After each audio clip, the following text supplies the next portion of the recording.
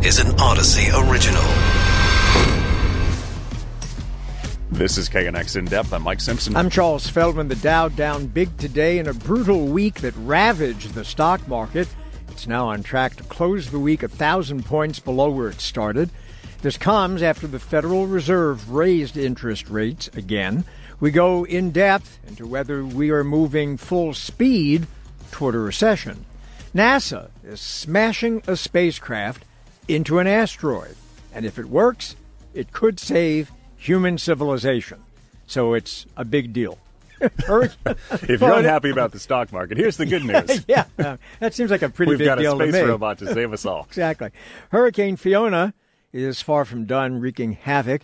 It's about to smash into Canada in what could be one of the worst storms to ever hit that country. LA County easing the mask requirements again. You can take them off now. Public transit at the airports. How long is that going to last? Most people seem to be doing that already, even before this happened. Russia holding a vote in the occupied areas in Ukraine to let people decide if they want to join Russia, but they don't really get to decide. Someone knocks on your door and says, vote for this. Living in a nursing home and other assisted living facilities getting more expensive for seniors. And fetuses, they can't taste food, right? Maybe they can, and they might not like certain foods. That's like me. I don't like certain foods. Yeah, we'll start it early. We start there with the stock market and the economy. Back with us, Ron Insana, senior analyst and commentator on CNBC, host of the Market Scoreboard Report. Ron, thanks for being back with us. Well, not a good time, obviously, to be investing in the market or to have a 401k. Is this, though, what the Fed wants to have happen? Well, some people certainly think that the Fed wants tighter credit conditions, wants the stock market probably at lower valuations and to be less stimulative to economic activity. I'm not sure if this is exactly what they're hoping for. The dollar is surging against key foreign currencies. And while a recession may be a feature rather than a bug of current Fed policy to bring down inflation, I will find out in the next couple days and weeks just how much stomach the Fed has for what might be some disruptive activity in financial markets, both here and abroad. Is there concern that the Fed is going too fast with some of this stuff? Because once you raise the rate, you usually have to wait a while and see what kind of changes happen. And are people freaking out that, okay, well, they're gonna go way too far one direction, and then there we go, there's your recession?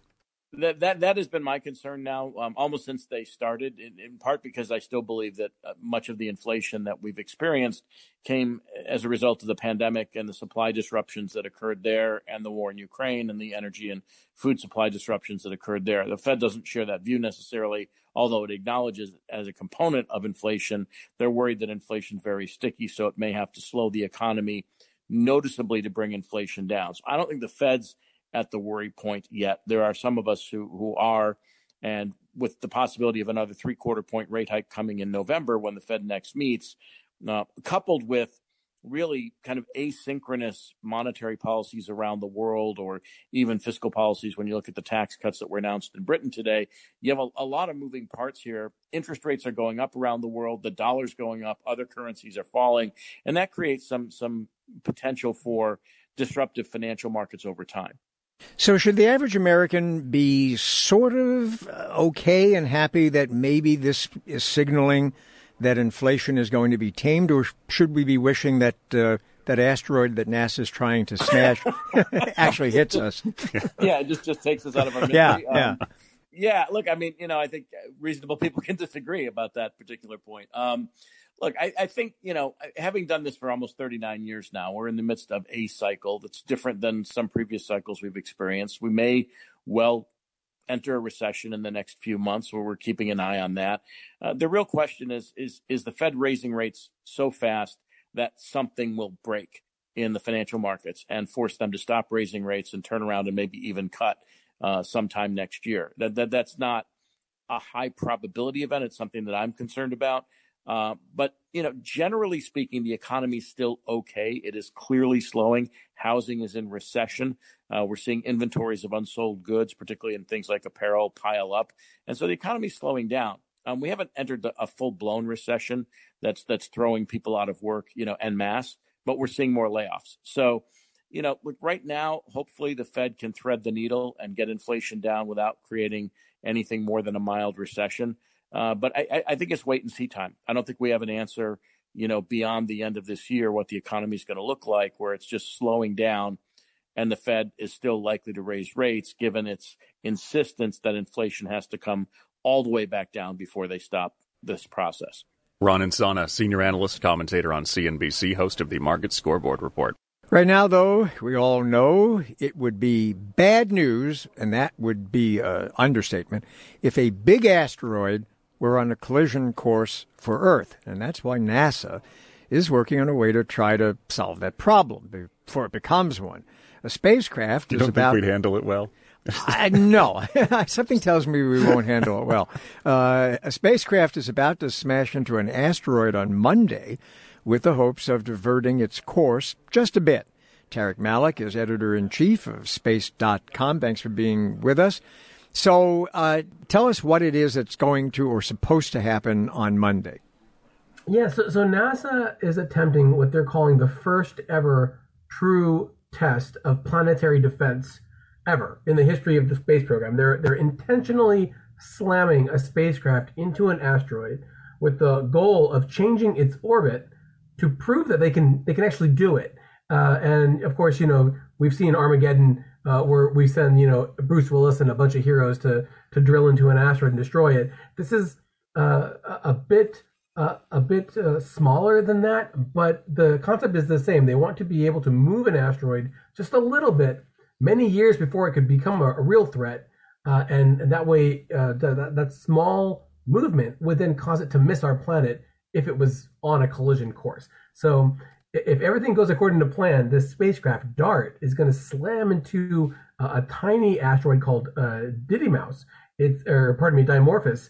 It's the moon of another asteroid, and because of that setup, they'll be able to track the change in its orbit around that parent asteroid over time to see if they can actually do this. Can we watch this thing? Does it have a camera on it that's going to cut out once it slams into the rock?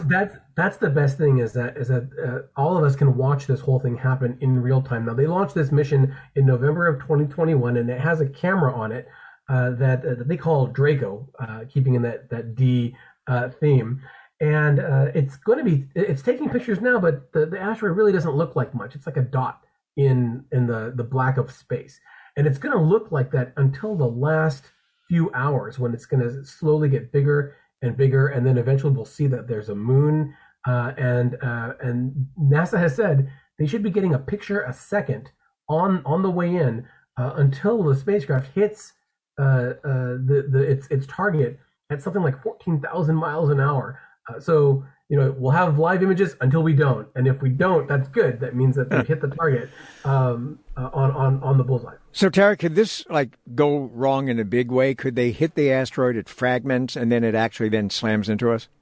Oh no, there's no threat at all of either of these asteroids, Didymos or Dimorphos, the target of being a threat to Earth. This is all happening about 7 million miles out in deep space, 11 million kilometers, and these spacecraft are just tiny compared to the big ones that we might think of as a threat.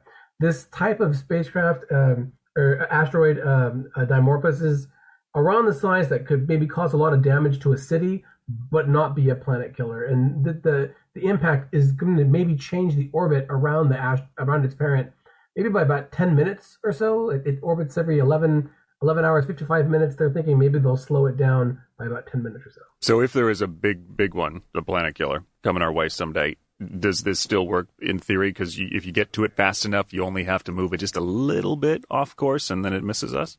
Well, this one is really geared towards a specific set of asteroids that are in this problem set. The asteroid Dimorphos is of the size that could be that could cause widespread devastation but not doom the planet. NASA has said that something really big, if it's the size of like a state of Texas or something like that, they might need to try something different. They have a method that they call a gravity tractor, where you park a big hefty spacecraft next to a big asteroid, and the gravitational kind of impact, and it seems weird that they would have that, but it would change over time to draw the asteroid a little bit off course. That's what they're looking at for things that are really, really big, like the Chicxulub impact that doomed the dinosaurs. But they really don't know where all of the asteroids that could destroy a city. We saw some some devastating footage out of Russia when a meteoroid exploded just over a city there. Luckily, not there were no fatalities for that, but there were a lot of injuries from falling glass and whatnot. This type of asteroid could cause a significant damage, so they want to be able to say, yes, we detect it 5 years in advance. We can smack it with a spacecraft, and okay, that'll safeguard the city. So that's Plan A. What happens if it turns out that Plan A doesn't quite work? Do we have a Plan B? So the other part of this mission there is to kind of go back and see what was the effect of the impact. NASA has partnered with the European Space Agency, which is building its own mission called Hera, and that's going to send a spacecraft to this asteroid to see what the crater was like. How powerful was it? Did we crack it? Did we split it? They don't think that's going to happen, but they want to know, because then they could say, yes, we were confident that this way of protecting the Earth would work. If not, maybe we follow it up with some missiles. Just nuke the thing, right? Tarek Malika, editor-in-chief, space.com. Tarek, thanks. Coming up, people in Russian-occupied areas of Ukraine are voting on whether to join Russia, but there are questions over how legit it all is. And fetuses apparently do not like kale. Making decisions early and sticking with it, huh? Well, I don't blame them. I don't like kale either. So I agree with them. But they like carrots. They do? Yeah. Yeah, I can go with carrots. They smiled for carrots and then... Yeah, but I agree with them on kale. Yeah. All right, right now, Hurricane Fiona ravaged Puerto Rico. We've been talking about that this week. It might do the same to Canada's Atlantic coast, barreling toward Nova Scotia right now. Dan Alstrand is news director for City News 95.7 FM in Halifax, Nova Scotia, with us.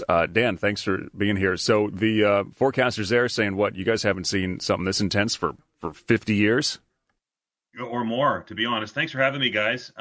It's a historic storm here. I just heard a briefing from the Canadian Hurricane Center, which is stationed right across the harbor from Halifax here in Dartmouth, Nova Scotia.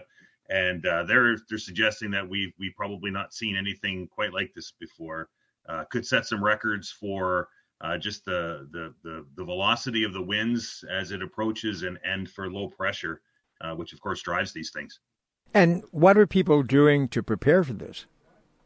Well, there's been lineups at propane outlets here, people trying to get ahead of what are probably going to be widespread power outages. We had a similar storm, quite as strong about 3 years ago, Hurricane Dorian, and we were without power in parts of the city here for about 5 hours, or 5 days rather. So people are trying to get their emergency preparedness kits, 72 hours worth of water and food and non-perishable things, medications, that kind of stuff. So it was pretty busy out on the roads when I left the radio station earlier this morning to try and get some of my stuff done. But it looks like it's starting to slow down now. The city of Halifax Regional Municipality, where we are here, are going to take transit off the road at about 8 o'clock tonight local time. They're going to shut down. We have 2 cross harbor bridges here. For those that are familiar with the geography, they're going to close one of the bridges to all vehicles, and they're going to keep the other one open as long as they can. It gets pretty windy with the wind blowing in off the Atlantic down the Halifax harbor. So people are just trying to get the last minute things done, fill up their cars. I don't see a lot of people boarding up windows and those kind of things like we would see in situations further south. We don't get quite that strong a wind here, but the power issue is always the biggest problem here. Up in Cape Breton, and for those that are familiar with the geography of Nova Scotia is in 2 parts. There's the mainland of Nova Scotia, which is connected to the eastern part of Canada, and then we have an island that lays just off of that part called Cape Breton Island. It's connected by a causeway and a single bridge, and the eye of the storm is expected to pass right over that area. So there's some concern that that bridge may become impassable in the next day or so, which would trap a bunch of people up in Sydney and on the rest of Cape Breton Island. So people are trying to do the best they can to get ready for this and hunker down and as we say here, batten down the hatches. You hunkering down at the house or at the radio station? On my way to the radio station now.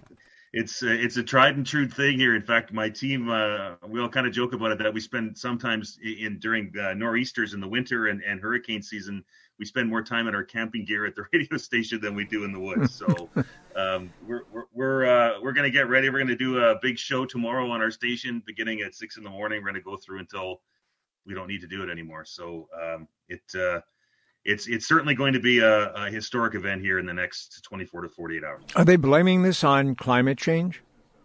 I haven't heard a lot of that. I know that there's always talk of that, and there are some that are suggesting that these storms are getting more powerful as we go along. 20 years ago, we had Hurricane Juan, which was a powerful storm, which was a Category 2 when it came to shore, and then as I mentioned, Dorian 3 years ago, which was a weak 2. But not a lot of that talk yet. But I would suspect that probably, when we do the post-mortem on this storm, will probably be something that people are talking about. One of the bigger issues, of course, with these kind of storms, with the size that they are, is the storm surge, and with rising sea levels, that becomes an issue. And is it going to be an issue moving forward? I think is something that probably will be a matter of discussion in the days and weeks ahead. Dan Alstrand, News Director, City News 95.7 in Halifax, Nova Scotia. Dan, thanks. This is KNX In Depth with Mike Simpson. I'm Charles Feldman. When you were going to LAX or to Burbank recently, did you take your mask with you? Because you were supposed to. A lot of people didn't. But now you don't have to. LA County is no longer requiring masks at the airports or on public transit. Why? Well, it's because of a declining case rate. But is that metric really accurate? And should we be using it at all?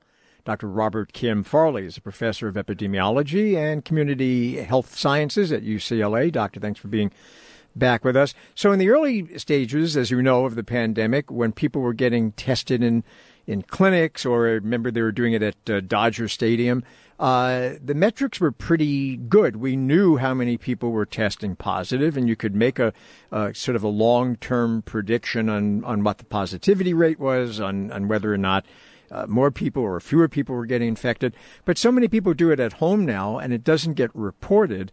How can they use a case measurement as a way to determine whether we should or shouldn't be wearing masks in public?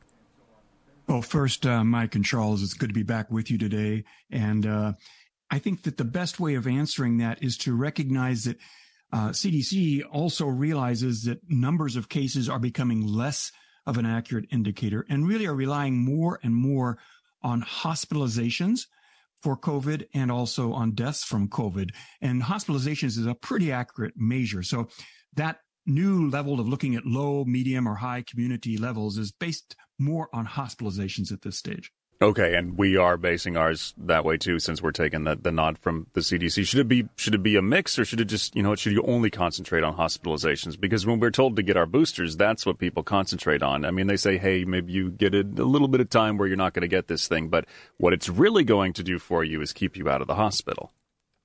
Yes, that's right. I think you've correctly noted that the number of cases is a less accurate measurement at this stage. So I think it is appropriate to concentrate on the metric of hospitalizations.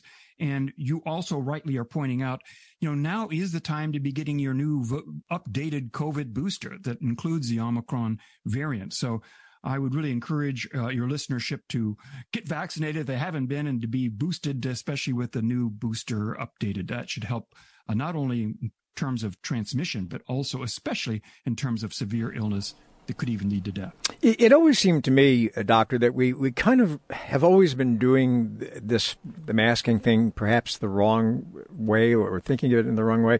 And that is that they're always saying, well, once the cases go up, and once the hospitalizations go up, and once we're in effect getting to be in a critical position, then we're going to put back a mask mandate.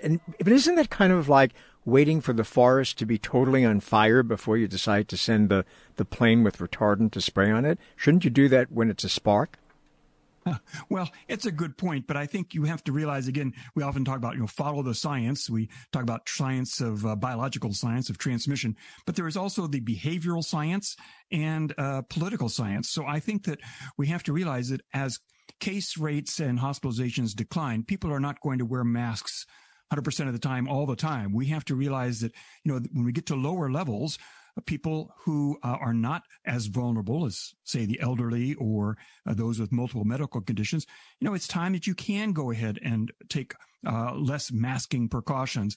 But I think we should always realize that everyone has to make a personal decision on this, and no one should ever be stigmatized for wearing a mask, because we never know what their situation may be. They themselves may be particularly susceptible because they've got multiple medical conditions, or they may be living in a home where other people are particularly susceptible. They don't want to bring this back into the home. So we should respect people's decision on what to wear masks. But in terms of general recommendations, we should, again, follow the fact that once you get lower levels, we can reduce some of these restrictions. Give me a measure of how worried or not worried you are for winter. Yes, well, actually, I'm a little bit cautiously optimistic that, we have the new boosters coming out that should give much more protection. There's a lot of people already been infected that will give some degree of protection as well. And at the moment, we don't see any new variant arising that is going to displace the BA.5 that seems to be one of the most contagious that we have seen. So barring another variant that arises that somehow does come in and surprise us, I think that we may see some modest increases just because people will be becoming more indoors as the weather cools down. But I'm not anticipating that we will see these major surges or tsunamis, as I sometimes have called them, that we've seen in the past. Why do you think that there has been an apparent slowdown in the sort of evolution of variants? Because it for a while it seemed like almost every other week there was a new variant, and now we are kind of in just this period where they're all variations of the Omicron one, but they're still in that one particular family. You ask a very good question. I think from my thinking about this, one of the reasons I think it's happening is because, this most recent Omicron variant, the BA.5, had a transmissibility that was approaching that of measles, which is one of our highest transmissible diseases by airborne spread. So I think what's happening is that we've actually got now a variant that's circulating that has such high transmissibility, it's hard for another variant to come in and displace it. Now, it's possible that if we had a variant arise that was able to break through, infections easily for those people who had previous infection or those people who were vaccinated, something like that could perhaps come over and give us another challenge. But I think we may actually be seeing about the maximum transmissibility as we can get. And so therefore, other variants along the similar line may not actually have much chance to arise. Dr. Robert Kim Farley, Professor of Epidemiology, Community Health Sciences, UCLA. Voting has started in Russian-occupied regions of Ukraine, where people are deciding on whether to become part of Russia. Well, the West and Ukraine both slamming this referendum, calling it a sham. With us again is Sophia in Kyiv now, originally from southern Ukraine, near the Sea of Azov in an area under Russian occupation. She and her family escaped as the Russians were looking for her dad, who serves in the military. Sophia, thanks for being back with us. So, yeah, no one believes this is what the people actually want. But what do you hear about what's happening in some of these places? Well, actually, I guess right now we see that this fake referendum for joining Russia is taking place in occupied territories, particularly in Verdansk, where I'm from. But the Russians know that almost no one there supports them. So they use force. Local groups write that Russians walk around the houses of our residents with armed military or Russian police and force people to sign a form about joining, so that you understand there are not even like a polling stations there, because no one would come there and they know it. And they also come to places where people work. And since most of the residents left the city, just like I did, Russians came instead, and not just the military. Russian people from Russia, they just moved to people's apartments. For instance, we know that in my brother's apartment, there are several Russian people living right now. So they don't even, at this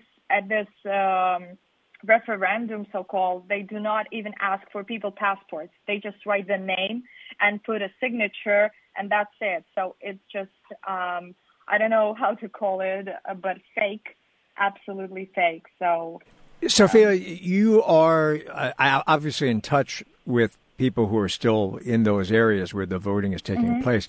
How worried, how scared are they about this? Or are they taking it as kind of, well, this is just a reality and we have to kind of go along with it?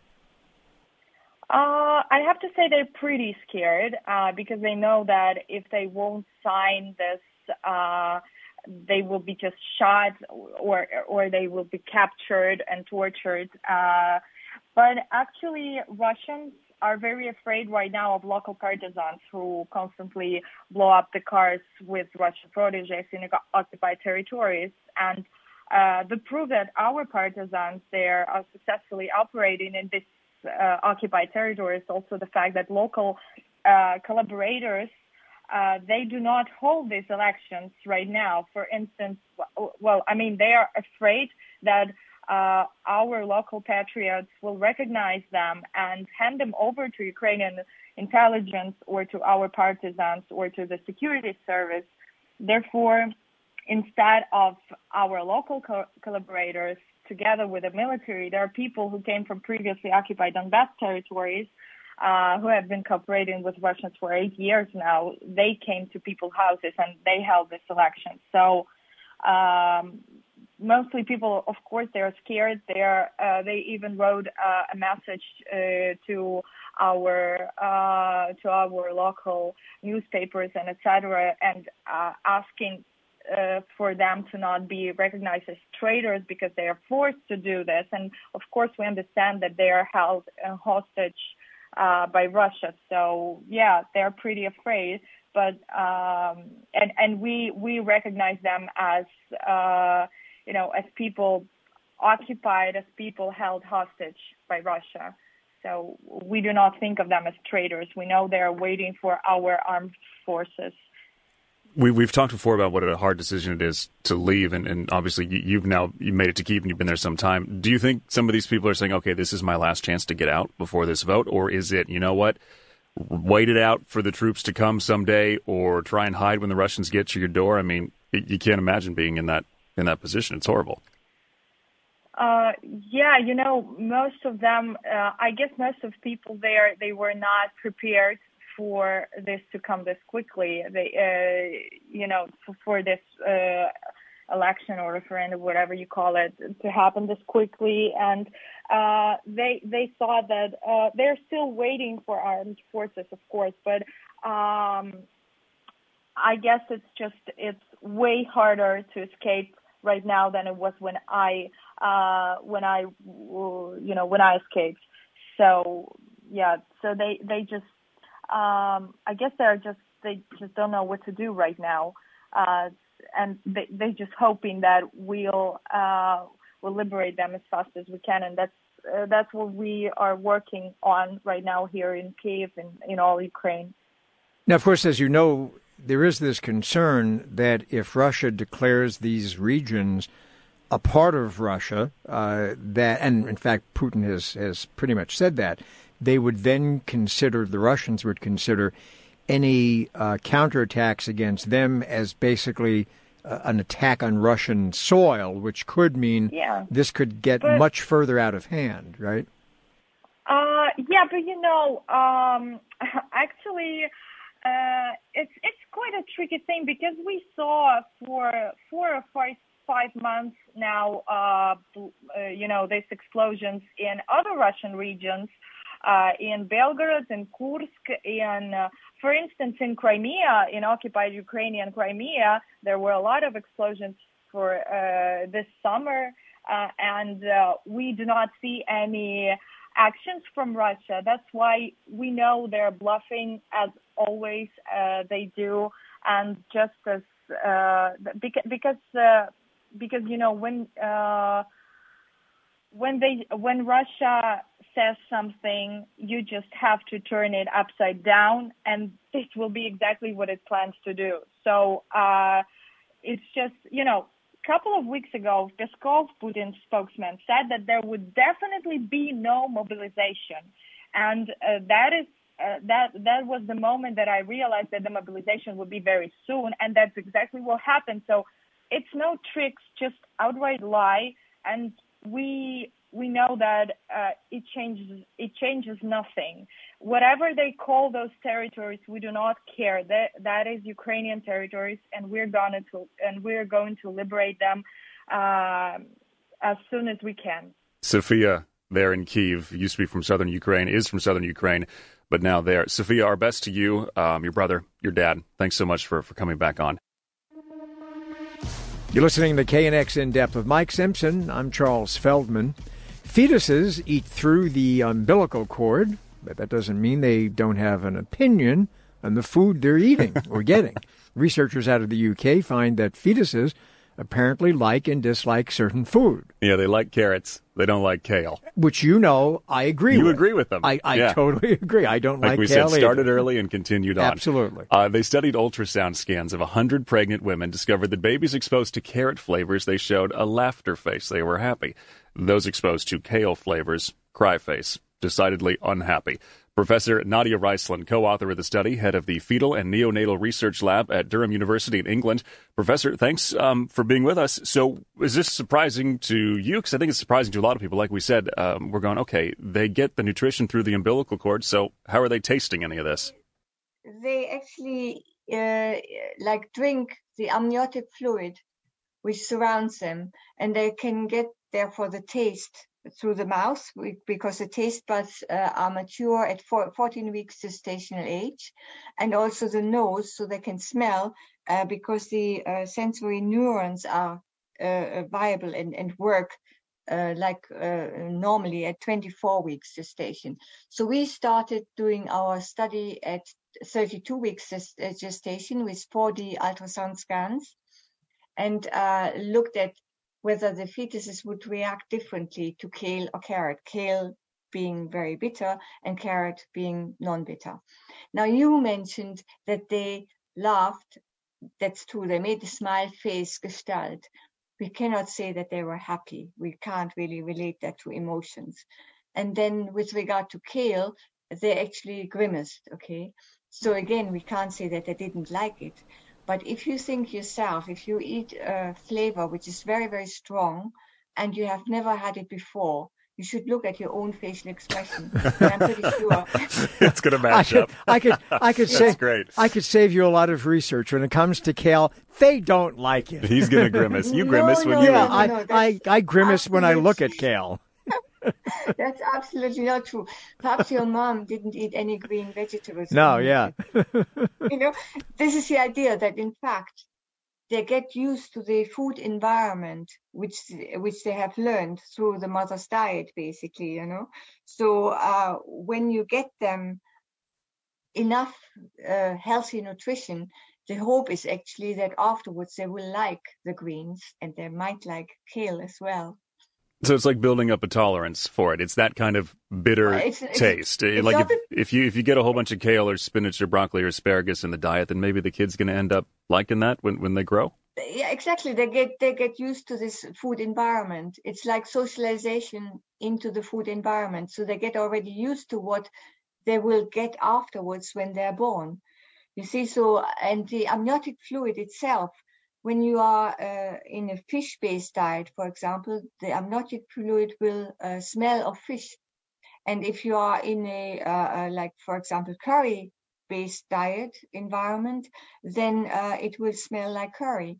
So they're already based through the amniotic fluid in this kind of food environment. So they get the smells and the taste of what the mother eats. And then afterwards, of course, when they are born, they will be used to that one. And when they are weaned, you will actually see that they might like the food which the parents eat.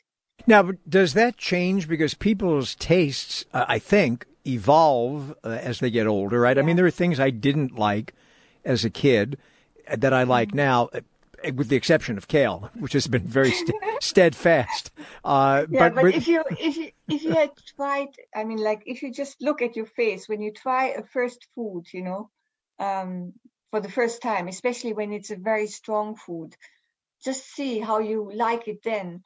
Because what we have done is we did another study with French colleagues, actually, where we looked at weaning, the first spoons of food or puree which these babies ate, and they had like vegetable puree or fruit puree.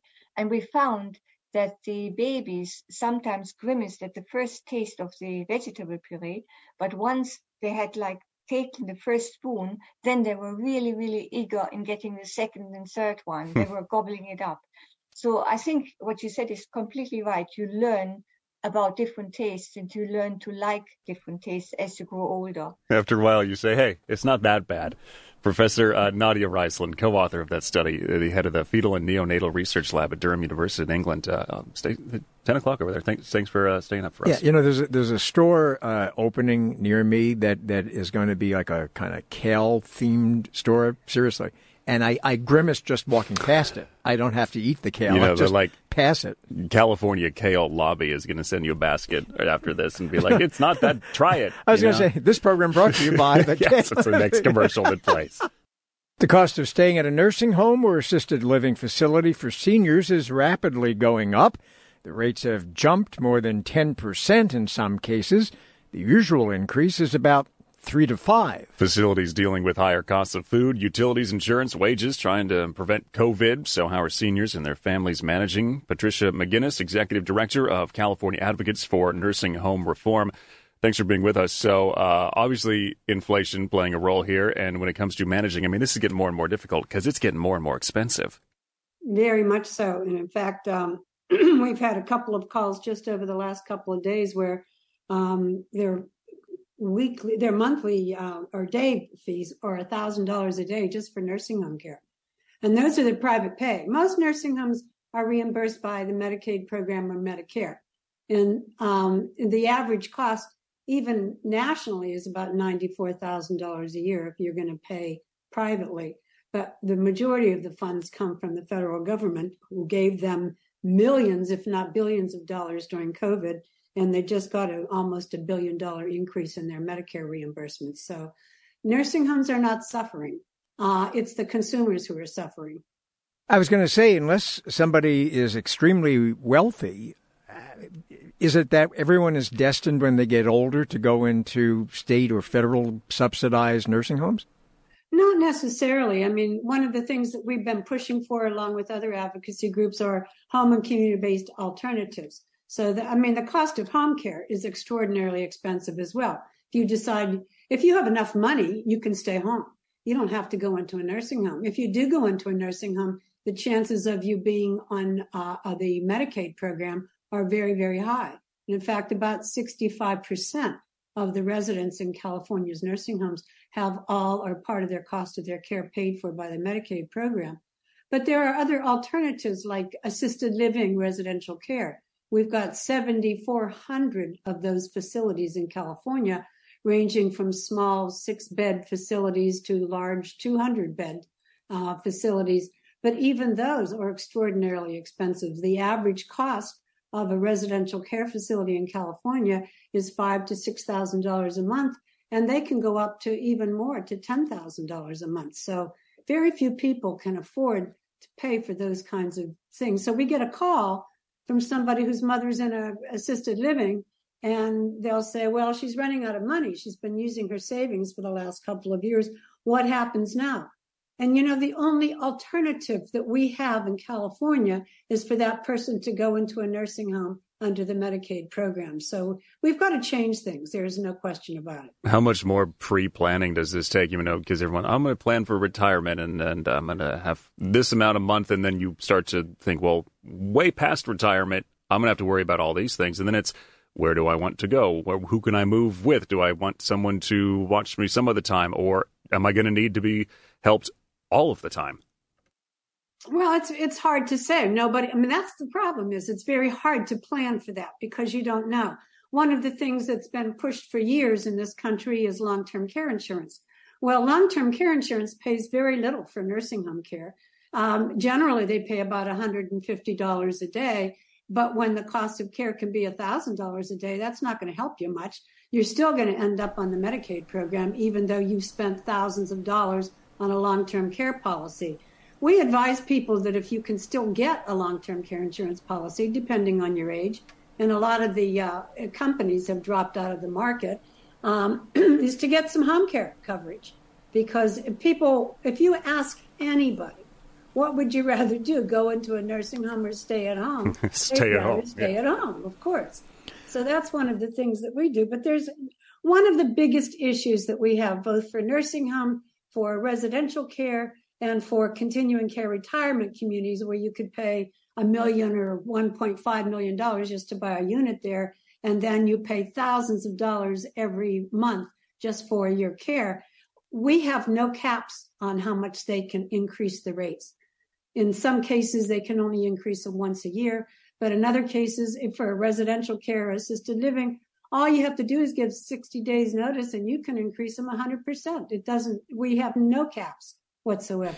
Of all these so-called civilized countries, are we the only one that has this particular problem? As far as I know, we are one of the few that has this, particularly in developed countries. We have no long-term care insurance system in this country, period. We rely on the Medicaid programs. We rely on Medicare. People think Medicare is going to pay for long-term care. Well, you know what? It does not. It can pay very, very well for medical care, for hospital care, but only for a limited period of time. If you end up going into a nursing home, you can maybe get up to 100 days under the Medicare program. But for the average person, it's about 23 days under Medicare.